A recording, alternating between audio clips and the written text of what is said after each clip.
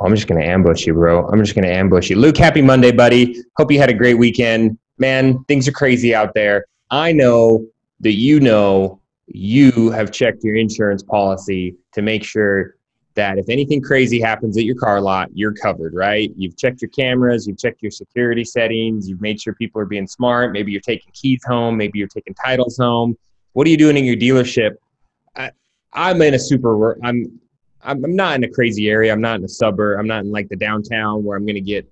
I'm not too worried about it. But I think one of our third or fourth episodes was talking about securing your dealership, and it's because we had some issues with just break-ins at our store.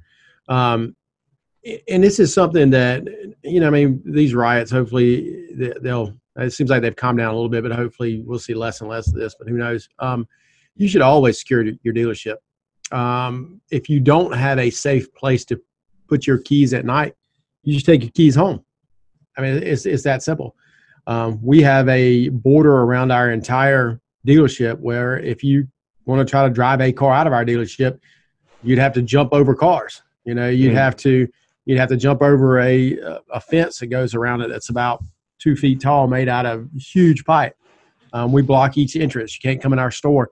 There's all the kind of things you can do. We got 1/2-inch thick glass that's hurricane proof at our store. And we went to that because of the break-ins that we had and how much it cost us. I mean, it cost us $45,000 putting new windows in our store. We're essentially unbreakable. But that gives me peace of mind. And so you've got to take those precautions, because just because you don't think at your store that anything may not happen, Jeff, they can. And I'd recommend securing your facility as best you can. Are there any other areas of exposure that we dealers, tips you could share with us about being smart? I mean, I guess you kind of got to get you got to look at it from an outsider standpoint. Where are your soft targets? Do you have security lights? Cameras are one thing. Sure, you might be able to record the yahoos tearing up your dealership and stealing your cars, but they're going to have masks on and they're going to get away with it. But are there ways we can deter it by, making sure our lot is well lit?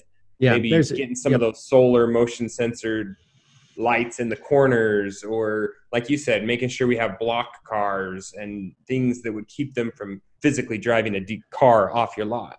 That's the main thing is to block your entrances and make sure you have some sort of gate system, something that holds all your cars in your lot. You can do it, like CarMax, they have those up and down things, and they have a secured fence all the way around. You can do that if you want, but you can do something a little cheaper too.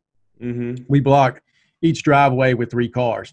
So we've got 2 driveways. That's 6 cars every night we have to pull in. We secure those keys in a different area compared to where we secure our normal keys. Mm-hmm. And they're all behind massively locked doors. Jeff, lights are cheap, and you should have lights. And that's almost an advertising thing. But the biggest thefts that happen in the car business are from the inside. So you may worry about losing a car, or you may worry about somebody breaking in.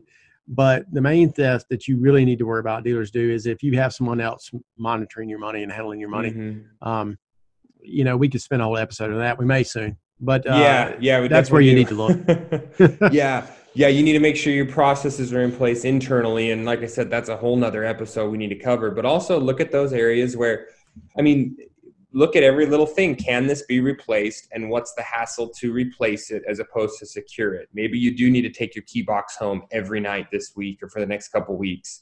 You need to take your titles home every week. You need to, make sure your documents are secured somewhere, like Luke was saying. Just, be a little tighter, be a little more attentive this week.